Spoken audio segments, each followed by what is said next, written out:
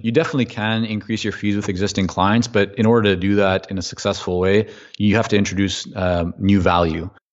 Welcome to the Positive Productivity Podcast, episode 613. The Positive Productivity Podcast was created to empower entrepreneurs to achieve and appreciate personal and professional success. I'm your host, Kim Sutton, and if you're ready, let's jump into today's episode. Welcome back to another episode of Positive Productivity. This is your host, Kim Sutton, and today I am thrilled to be introducing Michael Zipursky as our guest. Okay, I just need to make sure, Michael, I got it right again, because I told you sometimes I get it right in the pre-chat, and then I totally botch it. You are perfect. So you've had quite the interesting entrepreneurial journey. You've traveled the world. What would you say is one of the biggest highlights from your entrepreneurial career? That's a tongue twister. Try that 5 times fast. Yeah, I think the biggest thing, which I just continue to remind myself and I talk about with my cousin and business partner, Sam, quite a bit, just the ability to work with clients and do our work from anywhere in the world. So right now I'm in Vancouver, Sam's actually in Mexico City, and like good things are happening in the business. And, I'm drinking a coffee here, he's having one there. It's a big world, and we can be in any place and still enjoy what we've created over the years. I know you started your first business out of high school. What were you doing then? And actually, here's one of those batched questions. What was your childhood dream? Like when you were 7, did you have any idea what you wanted to be when you grew up? So the first thing that I remember that I wanted to be was a zoologist. I loved animals. That didn't last very long because my whole life became sports. And so I did baseball, I did soccer, I did rugby, I did track and field. I was very competitive in track and field, shot put, discus, and hammer, to the point that I was my coach, I was in a track and field club, thought I should go to a U.S. university, get a scholarship. So we're kind of looking at UCLA and different places. But I think that I didn't really love that. I was training 6 days a week. So I stopped doing that after several years of doing it. But for me, I think being a professional baseball player was something that I was kind of working towards and thought I had a chance at, but it's not where I ended up. So what was that first business that you had? So out of actually this was my first year of university, and actually I went to a college before I went to university. My first 2 years were at a college. Sam and I started a company called Fingertip Media, and it was a web design and development company. It's kind of back in the early days of websites. Sam's focus was on the design side, and mine was more on communications and marketing. And we did that for a while. We worked with a lot of great businesses. And that was really the start of our kind of entrepreneurial journey, which led to another business that we opened up called Kanke Culture. Kanke in Japanese means relationship, so it's essentially relationship culture. And that business, grew pretty considerably, and I ended up going over to Japan and opening up a branch office for that company over there. I love that relationship. You said relationship culture, right? That's correct. Yeah, Kanke is the Japanese word for relationship. There's so much that could be said just about that, because I think that a lot more attention needs to go into relationships than there is. 100%. Yeah. I mean, it's, I think especially these days where it's very easy to automate things and to push a bunch of buttons. Our society is filled with instant gratification. We can do a lot of things very, very quickly. And so in marketing and in growing businesses, unfortunately, a lot of the focus has shifted to transactions, and it's moved away from relationships. But in my world, which is the consulting world, it's where I've been building businesses now for almost 20 years. It's all about relationships. And the more that you invest into a relationship, the more value that you add, the more benefit and growth for all parties. What would you say are some of the key factors of successful relationships? Being genuine, like actually caring. So I shared with clients at one of our events several years ago. I think we were actually in Lisbon, Portugal. The difference between being nice and being kind, they're very similar. And I think when you kind of hear those two words, you may or may not really understand the differences. But if you look at what the meaning of nice is, when you're nice to someone, you might know that they should be doing something differently, but you're not going to challenge them on it, right? You're just going to kind of be nice to them. You don't want to cause any kind of offense. You don't want to ruffle any feathers. You might have a client that says something and you're agreeable to what they want, right? You're being nice. But when you're kind, you're going to challenge someone because you care more, right? You know that if you need to say something that may not be what that person wants to hear, but it's actually going to serve them better, that you're going to do that because not only do you feel the responsibility, but you truly care about them. It's like if you have a good friend and that friend tells you something and you know that's not the right thing for them, or you know that there's maybe something else that they should consider, you're not just going to roll over and say, oh yeah, like go ahead and do that. You can just go walk down that street and go to like the wrong place and have a whole bunch of trouble. And you say, no, stay away from that part of town. I wouldn't go down that specific street for these reasons. You might want to go this other path, right? So it's a difference between being nice and being kind. I'm over here smiling so big because I walk that line in between the two in my marriage. Is this the day that I'm going to be nice? Or am I going to be kind and say what I'm thinking in a constructive way that will be helpful, but may not necessarily go in the intended direction?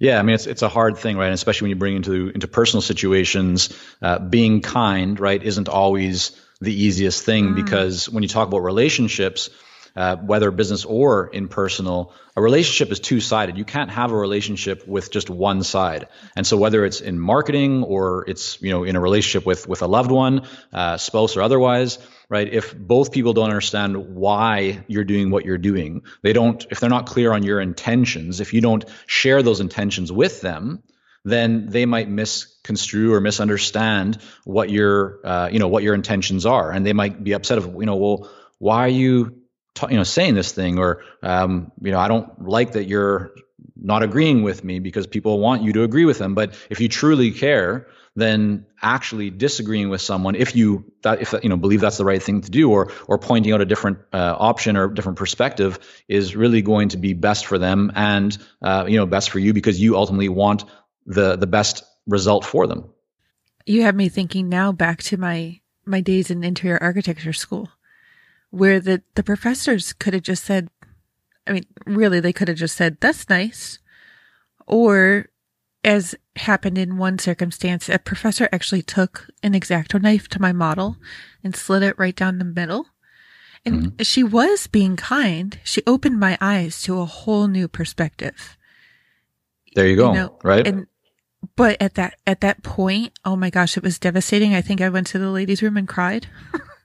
I had put so much work into it, but it was exactly what I needed. I just didn't know it yet.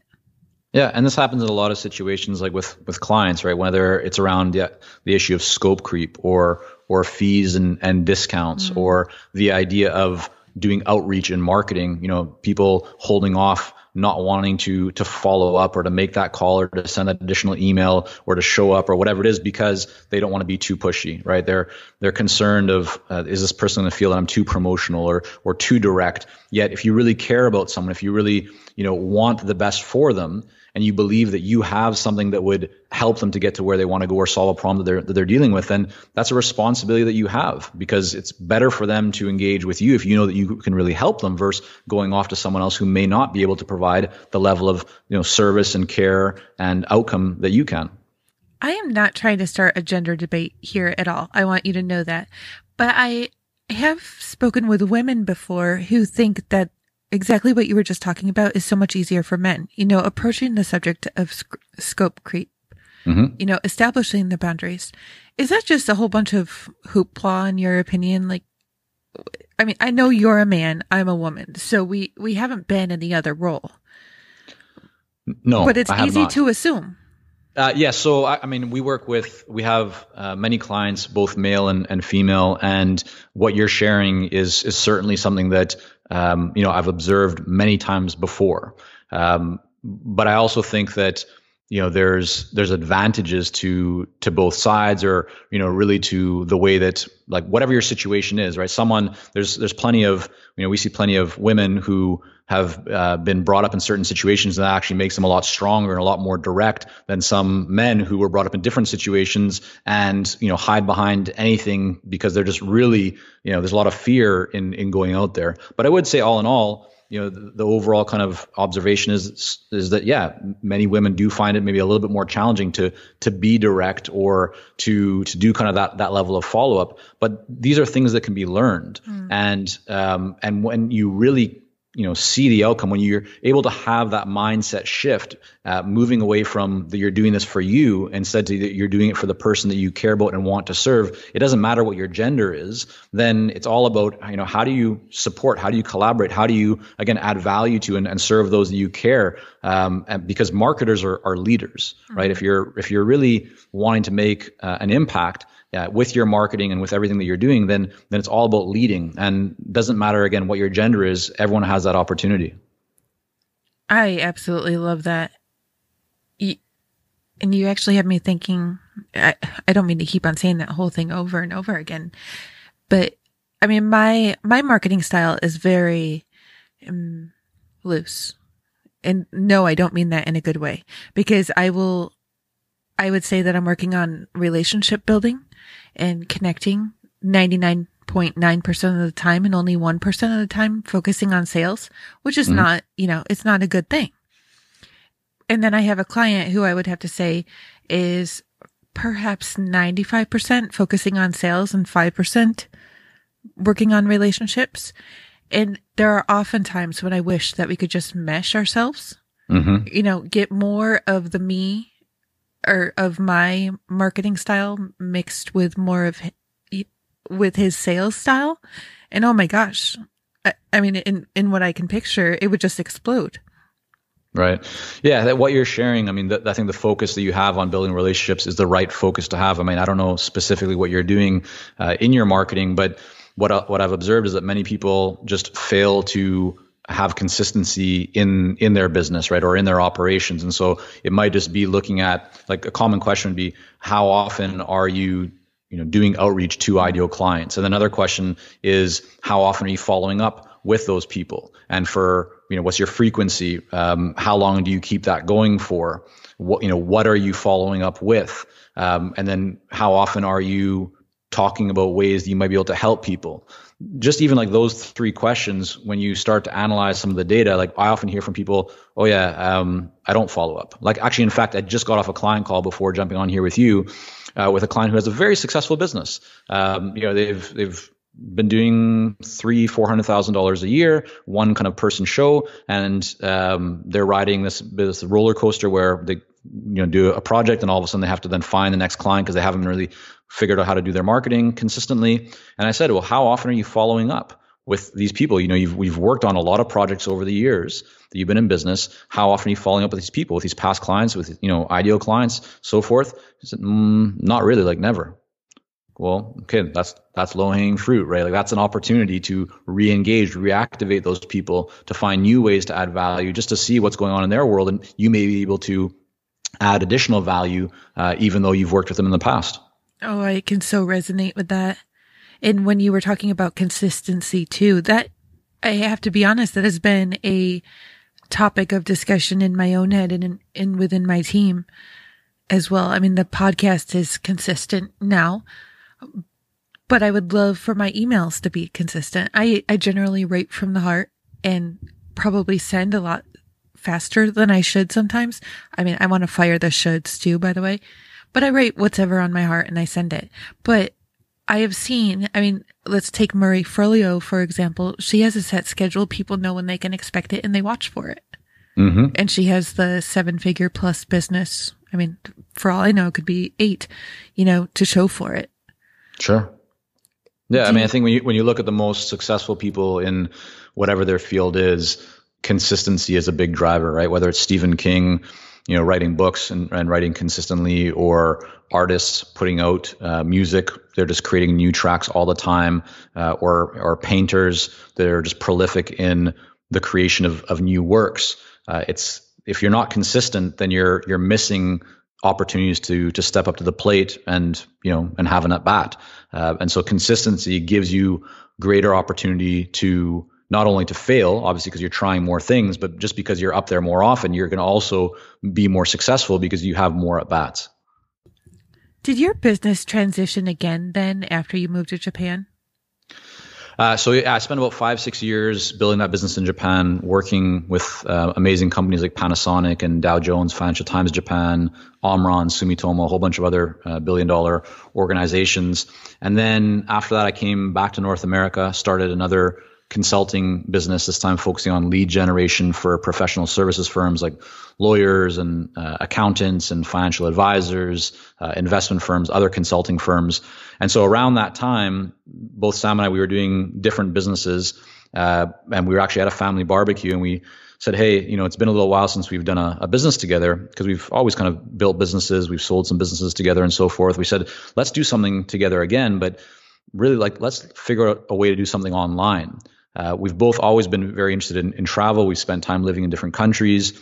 And so we wanted to create something online. That's kind of really where Consulting Success was born, was this idea of let's just start sharing stories from the trenches of what it's like to build a consulting business, both the things that are working, also things that weren't working, and hopefully it'll help people. We didn't really know how we would monetize it. It wasn't really a business because we were both running other businesses. And in Sam's case, he was working at an English language newspaper actually in Japan, or magazine, I should say. But we were doing these separate things, and we just thought, let's start it. And so we started, but it got some traction, and people were more and more interested. They said, these articles are great, but tell us, how can we learn more? How can we go deeper into this? And that kind of spawned creating a course for people on how to become consultants, and then led to a coaching program on helping consultants to accelerate their growth and get marketing systems into place. But it was kind of one thing after another. So I hope I'm answering your question there, but that was kind of the path that we've taken. Absolutely. I know that.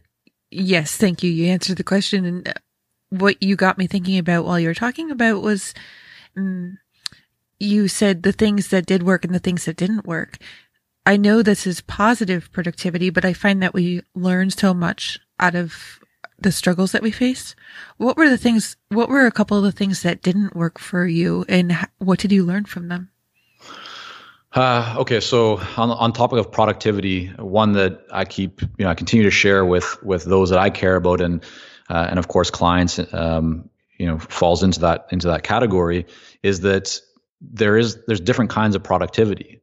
I think a lot of people have the misconception that being productive is about doing things. But if you're doing the wrong things, then you're not being productive. You're just spending time on the wrong things. So a big kind of realization for me over the years has been that not everything is equal, and not, just being like a common way for people to spend their time is to update their business plan, or play with their website, or play with, this social media account, or try and figure out how to, this new marketing thing works, or, think about writing a book and plan for every potential scenario that might go right or wrong in their business. But what they're not doing is actually building their business. They're not actually getting out there talking with prospective clients. They're not actually, creating content and putting it out in front of their ideal clients. So and I've written about this, I call it the kind of the builder's syndrome. It's where people often spend a lot of time building things that are easy and comfortable for them to do because they don't actually require them to get in front of an ideal client. But at some point, and ideally as quickly as possible, you should actually get out of the building, not just build anymore, because you can have the greatest idea, you can plan for every potential scenario, but if you're not actually validating that with the market that you want to serve, then you don't actually know what's going to work. And so the sooner that you can do that, the better. And that came from a real life example that, Sam and I put over $20,000 into one of our businesses or business ideas years ago. And our problem was that we built out this kind of online portal and product, and we had all the different features that we thought the marketplace wanted, and we kept working with developers, investing more and more into it. And the problem was we never asked the market, what do you actually want? And so when we finally kind of launched this to people, we found out very quickly that probably 95% or at least 90% of what we put into it, people didn't want. They just wanted that 5 or 10% of what we had. And so we had to strip it back, completely kind of pivot and reshape it. And luckily we were able to make that business profitable, and then years later sell it. And so it worked out well, but it was a really important learning experience of making sure that you validate the market and that you're spending your time on the right things. I've made that mistake myself. I've also made the mistake of idea hopping and getting maybe 95% done putting something together, but then a new idea hits and then I jump to that new idea. And that's the builder syndrome, right? Like entrepreneurs it's very easy for entrepreneurs to fall into kind of that phase because, we like to build things. We like to create things. But the hard part isn't just coming with the ideas or building things. The hard part is actually executing on getting them out there into the market. And not for everyone, but for many people, right? Probably I'd say for the majority of people, that's where you actually face the greatest resistance in terms of mentally, right? Most people start thinking, well, what if this doesn't work? Or what if someone tells me that my idea isn't very good, or they laugh at me, or I get no reception, or no one shows up, or whatever it is. So we play with all these things, potentials and what ifs, which actually hold us back from launching what we've had. And so that's why if Seth Godin has, I think his terminology is just ship it, just get it out there. And that's such powerful, important advice. We say to our clients, imperfect action is key. And I really do believe that is so central to success. I had never heard that quote from Seth Godin before. So I want to thank you. Just ship it. That's amazing. I like how you call it builder's syndrome, right? Is that what you called it? Yeah, builder syndrome. Yeah, I call it chronic idea disorder. And yours sounds more official than mine. Well, I've been working on the writing. Let me try that one more time. I've been working on writing the book about chronic idea disorder for as long as this podcast has been around. I mean, episode 11, and we're on episode 600 and something, was talking about chronic idea disorder. And I said, even back then, I'm writing the book on it. But the problem is I have chronic idea disorder and I'm still working on, coming up with the antidote that will at least curb it while I'm trying to focus. And, it's a challenge, but what I've found has worked really well is backwards engineering, where I want to be and where I am now and what it's going to take in between. Because for so long I wasn't. It was just get to my desk every day, start working on the first thing that pops up, whether or not it was relevant. And like you said earlier, I was busy being busy. I would have to say 2012 to 2017, we're busy being busy. And it felt horrible every year, starting up another year and doing my taxes was painful because it didn't show any great improvement. I was busy. That's a tongue twister that they should teach at school. I was busy being busy and yeah, ouch. Hey there, my friend. I hope you're enjoying this episode of the Positive Productivity Podcast. I wanted to take a quick moment to invite you to join the Work Smarter, Not Harder Challenge. Over the course of 30 days, these free, yes, free, short videos will teach you a few of the systems and strategies I set up in my business so I can get away from my computer and back to the people I love. I invite you to sign up now at WorkSmarterNotHarderChallenge.com. Again, you can sign up at WorkSmarterNotHarderChallenge.com. I know you did a presentation recently on 6 principles we can use to run a 7-figure consulting business. Would you mind sharing some of those with us? Yeah, happy to. So this is just kind of what this came from my observation, kind of boiling down. Actually, let me back up. It came from a conversation that I had with a client when I was in Spain with my family, and I was kind of telling them all the different things that we have within our business, the systems, the processes, like what we've built that enables us to run a successful consulting business while traveling the world. And in my case, I enjoy traveling when I'm with my family. I try and travel as much as I can without them because I don't really like to travel without them. So that kind of spawned this 6 different principles. And the first one is having a simple business model. So far too often I see people that believe that you need to have many different offerings, many different products or services in order to create high levels of revenue. But in fact, if you study the most successful companies, you'll see that they grow through subtraction, not through addition. The most successful companies get started by being very, very focused. They have, one, maybe two, maximum three kind of key offerings, and that's all they need to get to 7 figures, or in some cases, maybe even 8 figures or 9 figures. They don't need to have all things for all people. In fact, if they try and achieve that, then they likely fail. So what we've seen is that if you want to get to 7 figures as a consulting or even a coaching business, you just need to have typically 2 offerings. Sometimes you can even do it with 1. So if you're trying to have 5 or 10 different things, you're going to actually end up slowing yourself down rather than allowing yourself to speed up. And it's really the reason for that is because the more offerings that you have, the more complexity you're introducing into your business, right? The more systems and processes you need, the more infrastructure, the more messaging, the more all these different things. And you're also creating more choices for people. And people, if they have too many choices, there's a great book on this called The Paradox of Choice, right? More choice actually makes you less happy, and it's harder then for you to actually take any action. So a great example of this is if you go into any kind of restaurant, let's say 2 restaurants, one that has a small menu with like 10 items you can choose from. You go to one restaurant that has a menu with 100 options, right? Where does it take you longer to actually decide what you want to have? And so being more focused, right, makes the decision easier for your clients, but it's also easier for you to manage. So that's number one. Another one, I don't know if we'll have time to go through all of them, but another one I think that's really important for people is also creating like the right systems and processes in their business. So what we try and do is anytime that we're doing something that's going to happen more than once, we build a system and process around it. And that might sound like kind of technical and hard to do, but it's really not. It's not. I can't believe how many people don't realize how easy it is.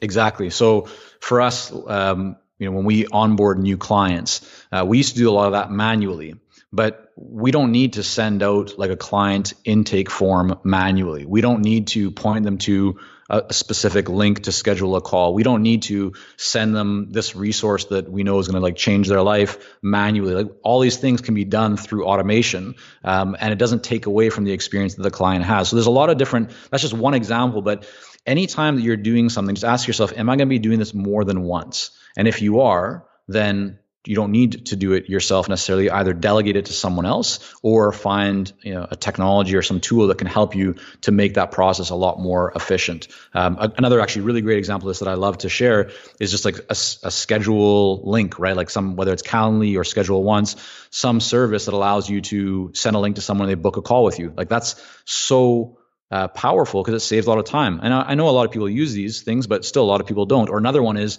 sending contracts and agreements and proposals through an online service rather than sending a PDF, right? So the steps involved in a PDF, like someone has to print it out, they have to sign it, they have to scan it, they have to upload it, they have to resend it. Like that takes more work. Just send it by HelloSign or DocuSign or EcoSign or whatever, makes that whole process a lot more efficient and effective.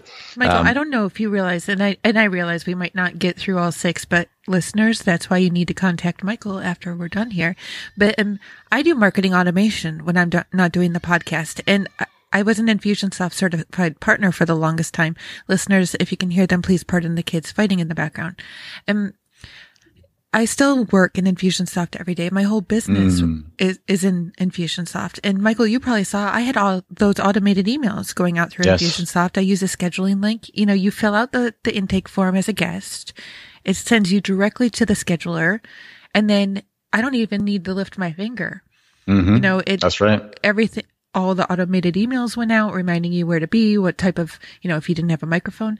And then after we record, I tag you with one link, and sometimes I feel guilty that it's not more personal, but you and I both have a life. We need to go live it. So if I can tag you one time and a whole nother series starts, win, That's right. Absolutely win. And I just want to share one other thing for listeners too. We have our standard operating procedures set up in Google Drive. We have a master spreadsheet, which serves as a table of contents, and then each row links to a Google Doc, and it's on individual tasks. So anytime a new team member joins, they get access to the spreadsheet, and if they need anything, go to the SOPs. To the SOPs. Everything's in there that's done more than one time. Well, not everything yet. It's growing. But it just that is a constantly evolving process.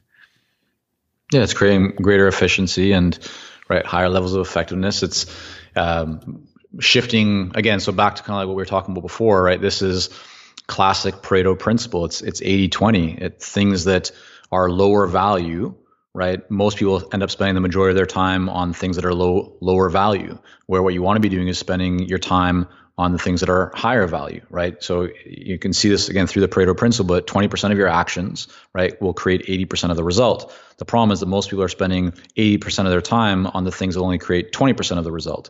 So if you can delegate or create these automations or whatever it is, right, the team, which is another principle of the six, is building the right team.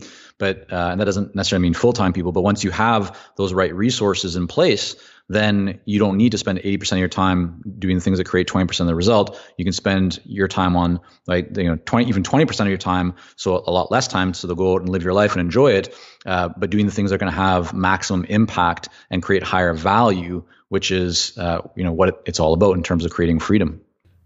Absolutely. Yeah, and my team has been so key for me. I believe I started building my team 2 or 3 years in. And after I started building my team, I wish that I had done it, within 6 months, I would have to say. Mm-hmm.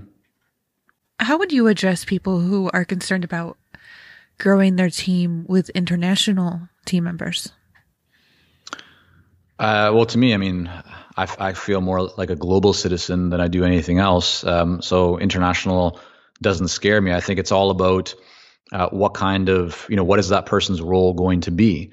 And if someone is going to be client facing, then you may have some considerations in terms of, that person's language ability, cultural, an understanding of cultural nuances. But if someone is, for example, transcribing something for you or creating graphics for you, or they're doing just work that is not customer facing or that does not require them to be a native, fill in the blank English or French or whatever language speaker, then that's fine. So just get very clear on what is the outcome and what is the role. How do you want to support your brand and kind of position your brand, and then make sure that you're kind of living up to that through the people that you work with and that you use. We had an example recently where we worked with someone and they were a great person, but the role that they were in, we didn't feel like it was supporting the brand in the way that we wanted it to. And so we need to make some changes in how they did their work, so that they could still, potentially shine in the work that they want to be doing, but so that our brand is still being supported. Because for us, at the end of the day, I mean, that's what brand is, right? Brand is when someone thinks about you, how do they feel and what does it mean to them? And so if you create one impression, but then let's say, and I see this all the time, people that make all these big promises, but then when you actually kind of come into their world, you see something very different. And I think what everyone should be striving for is to put a very consistent image. And then when someone comes in to actually work with you, that you at least deliver that same, on that same level that you've been putting out, or even better, you over deliver, right? You show them an extra level of care. You serve them at a much deeper, more meaningful level, so they really feel closer to you. I had never done strength builder or any type of evaluation with team members before. I heard on a podcast this year about a quiz that whoever I was listening to had. It was a great quiz. Listeners, it will be in the show notes. I just can't remember the name of it right now. But I asked all the 7 people on my team to please take the quiz. And I was shocked with what I found out, because I had a couple people serving customer facing roles, and the results showed that that was not their strength, and that was actually their weakness. And when I went and talked to them about it, I said, I always thought that you liked this stuff. They're like, oh, no, that's probably actually like my least favorite of what I do for you. I was like, wow. I felt so blessed that I had them take it, because it instantly was just an improvement overall. I was able to shift them to the stuff that they loved. Yeah, it's a game changer when people are working in their, kind of creative zone, or I think as some people call like the zone of genius. Then they shine. Then they enjoy doing their work, and then they put out better work. And that's the kind of team that you want to build. Again, doesn't need to be full-time people. Can be contractors. Could be full-time people. Could be part-time people. But it's building a team, and you want that team to be working at the highest level of performance as possible. Absolutely. The reason why I was asking about international team members was because I own a group on Facebook, 40,000 members, called Virtual Assistant Jobs. And I've taken some heat personally because I do not delete posts where clients are looking for international, usually specifically Philippines, because of the lower rates. And I won't delete the post because I have Filipino team members and they're amazing. And Sure. I've been contacted by Filipino VAs who thanked me for not taking the post down because the opportunity that they were given through the group was like a 3 times, if not more, increase over the minimum wage in their town. So it was just opening up the doors. But the quality that I've always had is amazing. I mean, my podcast production team is in the Philippines. So even for listeners, if you don't feel like you can hire in your home country, wherever it is right now, there's options, and you don't need to wait until you're making 6 figures plus a year. Well, so yeah, here's the thing, and I think that's a really important message, right? Just that there's a lot of resources available to people, regardless of what country they're in. The other thing that is a big opportunity for everyone, Kim, is to really look at, like, when people think, okay, yeah, I don't want to go and hire someone or delegate this because it's going to cost me money. What they're not actually seeing is that it's costing them more money right now not to do that, right? So a quick example is, let's say that you're doing some work in your business, like maybe it's formatting presentations or doing some research or whatever it is. And you can go out and you could find someone to do that for you for, let's just say, even $50 an hour. So $50 an hour, you can find someone pretty good to do, a lot of different jobs, right? A lot of different tasks. Well, you're looking at that and going, well, yeah, I don't want to spend $50 an hour because 10 hours, over the month or whatever, that's $500. I don't know if I want to spend $500. That's $500 less in my pocket at the end of the month. But what you're not seeing is, what if your value is significantly greater than that? And hopefully it is significantly greater. And I'm not a big fan of hourly fees, but let's just say that you've figured out that the value that you want to create per hour is $250 an hour. Well, if you're spending your time doing that work right now, right, you're actually losing $200 an hour. Because if you were to delegate that and pay someone the $50 an hour, you can now go off and find work and create greater opportunities that are valued at least $250 an hour or more, which means that now it's not costing you $50 an hour. You'd be making an additional $200 an hour, if not significantly more than that. So that's the opportunity, right? That's the shift of mindset of seeing what you're doing as a cost and an expense, which is a scarcity mindset, to going to, how do I create investments? How do I invest more into my business and into myself, thereby getting a higher ROI? And that's an abundance mindset. Listeners, I hope you just heard everything that Michael just said, because I have learned that lesson the extremely hard way. Before I had my current production team, I was in between production teams, and I decided that I would edit my show myself. And at that point, it was a daily show. I mean, we're down to 2 a week right now, but a daily show. So, and I was doing Infusionsoft primarily for clients. So I decided that I didn't want to pay $300 a month, that I would be better doing the work myself. But my hourly rate at that point was $100 an hour. It took me 75 hours a month to do the editing. I did the math. It took me 75 hours a month to do the editing and the show notes and all the posting. So over 3 months, I basically threw $20,000 of, potential client time down the toilet to save $900. It was so painful. Painful example, but hopefully one that people can benefit from.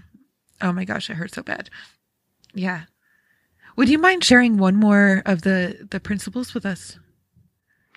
Sure. So I talked about team a little bit, so maybe I'll kind of skip over that and offer another one, and that is to be decisive. So I see, like, one thing that I've experienced myself in the early days of building businesses is the belief that I need to know everything before I do it.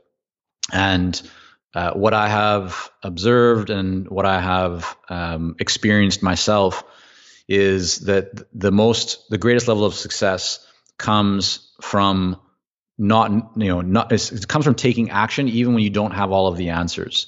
Because if you wait until you have all of the answers, then you're not going to take the action, right? Like you're going to always find something else. You're always going to want to try and get more information. And by that point, you've probably found something else that's even more exciting. Now you go off and it's like that whole that cycle of going to new ideas. Mm-hmm. And so when you feel like something is a good idea, and as long as it's aligned with your plan, and so hopefully you have like a strategic plan for your business and for what you're working on, as long as it's aligned with that and it's part of that plan, then execute on it, right? Implement it, take action. Don't worry if it's not perfect. Don't worry if you're not sure about certain things. I mean, and I've seen this even in very interesting like areas where, if, let's say, doing real estate investments, where you could find all kinds of different legal or tax implications or issues that would hold you back. And I'm not saying like don't, because again, this is not legal advice, this is not tax advice, I'm not any of those, right? So just a disclaimer there, right? Like you could continue to try and collect all that information to the point where and study all about it so that you know or believe that you know everything about it, and then you probably won't do it because you're going to delay yourself so much. But if you actually said, okay, yeah, this is what I want to do, I want to make this investment. I don't have all the answers, but I have enough answers that I feel like confident this is going to work. I've talked to some people. I've talked to a tax person. I've talked to a few people. I feel like I know what I need to do. I'm just going to go do it. I'm going to make it happen right now. And that's how you learn, right? You launch your business, you launch your product, you launch your idea, and then you learn what the market actually wants, and you make adjustments along the way. But if you're waiting so long to take that action, and you're not being decisive, then you're really missing a lot of opportunities. So that's been another really important one for us over the years. And I'll maybe share one other just real quick one, which is that in most cases, it takes just as much energy and effort to enroll or to sign up or to engage and to win a project with a client that's going to pay you, for example, $5,000, as it does to land a client that's going to pay you $50,000.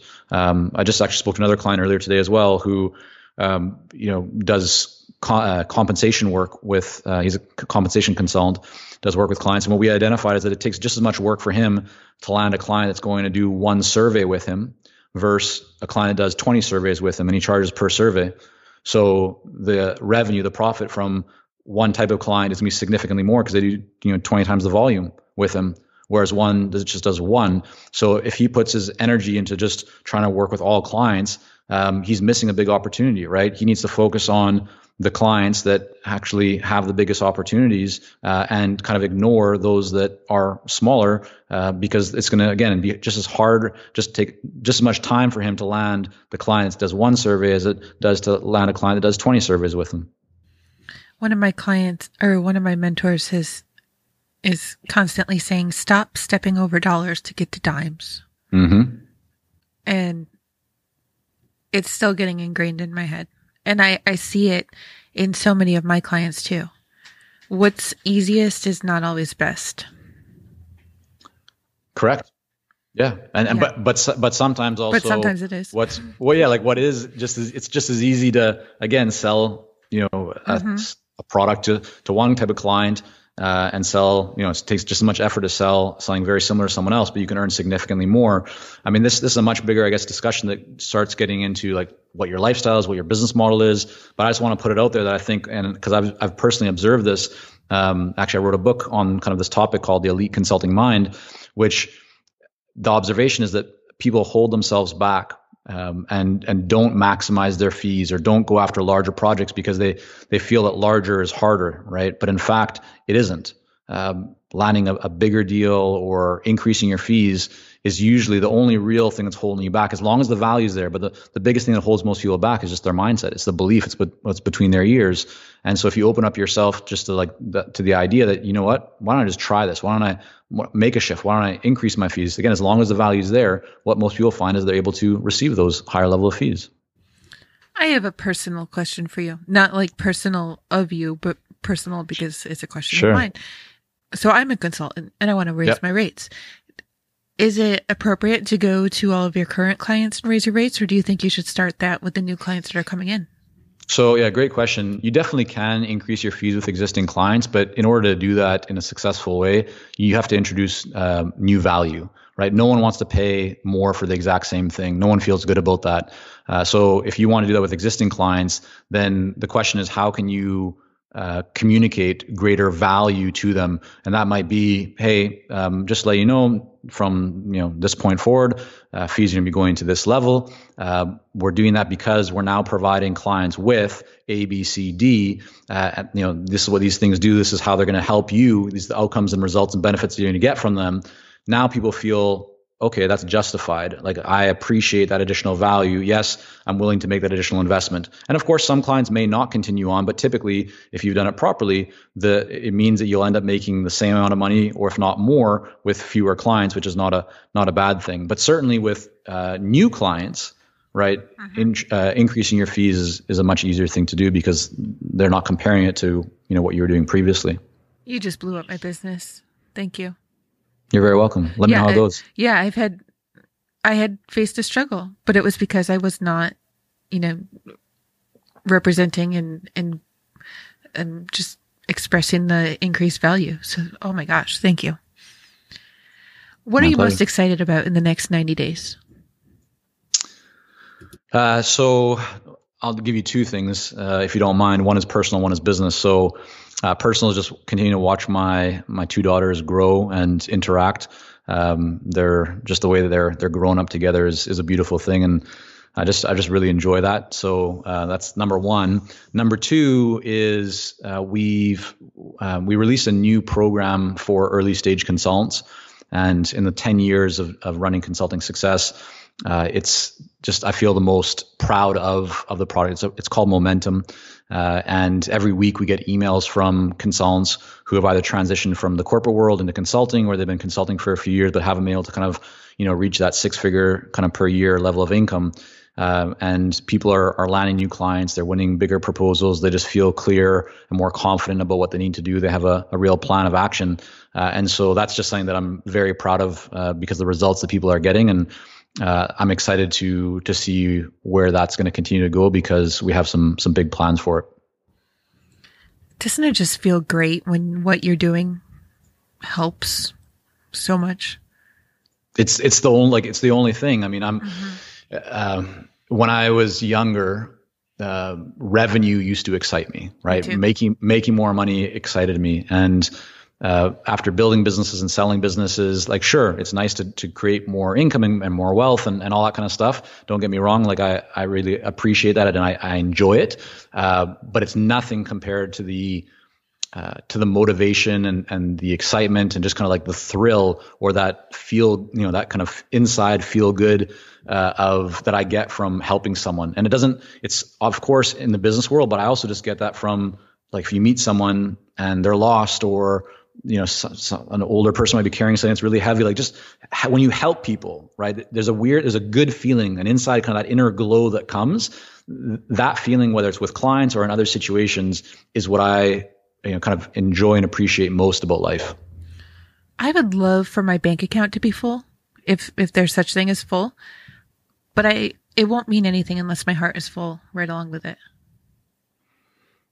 Yeah, well, you can't take money with you when you die, right? And at a certain point, it goes towards like material things or things that you don't necessarily need. And of course, hopefully, you can channel that into helping others and just doing things that bring other people up and support other people. But yeah, I'm a big believer of living in the moment, and it's all about creating memories, because those are the things that you can have a nice new watch, and that's great if you enjoy it, like all good, or a nice new car, and great if you enjoy it. But it's the memories that you create with those things. And so that's been my big focus, is creating memories with those that I love and with our clients. Absolutely love that. And I love how you brought up your kids too.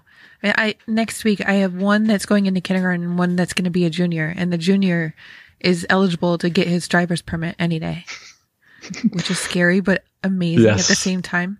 Yeah. Yes, you can drive the car, but you have to go to the store while you're out. There you go. Yeah. Well, Michael, this has been absolutely amazing. Thank you so much. You've given me so much inspiration, and actually, listeners, I want to hear what ahas you got out of this episode. So head on over to thekimsutton.com/pp613 and leave your ahas below the show notes. Michael, where can listeners find you online, connect, and get to know more about the services and programs that you offer? Yeah, definitely. I welcome anyone to reach out and connect with me on LinkedIn. And if you want to link up the profile or just type in Michael Zapersky into LinkedIn, just put a little message. Let me know that you heard me on Kim's show. And yeah, I'd love to hear from you. And then if you are a consultant or you're looking to get into the consulting business, we do have a 47-page free guide on becoming a successful consultant. And it's a blueprint. You can get it at consultingsuccess.com/blueprint. Thank you for making the URL easy on behalf of all the listeners. I know they thank you. Do you have a parting piece of advice or a golden nugget that you could share with listeners? Take imperfect action. It's how I live. It's I think the most important piece of advice that I've offered to people over the years, and I've seen it just play out in creating tremendous success. We all have amazing potential within us, and what holds most of us back is not the tactic or the missing strategy. It's that we don't realize our potential because we don't take the action. And so just start taking the action, whatever it is that whether it's a personal thing or a business, thing that you're working towards that you want to achieve, just start taking that action because, the first step is the hardest one. And as you take it, you'll find that it gets a little bit easier and a little bit easier. It doesn't mean that it's going to always be easy, but that's part of life, right? Challenges, and failure is that's innovation comes from failure. If you're not failing, it means you're not trying. So go out there, try new things, work towards what you want, and you will get it. But you need to really be committed to it and to work towards it consistently.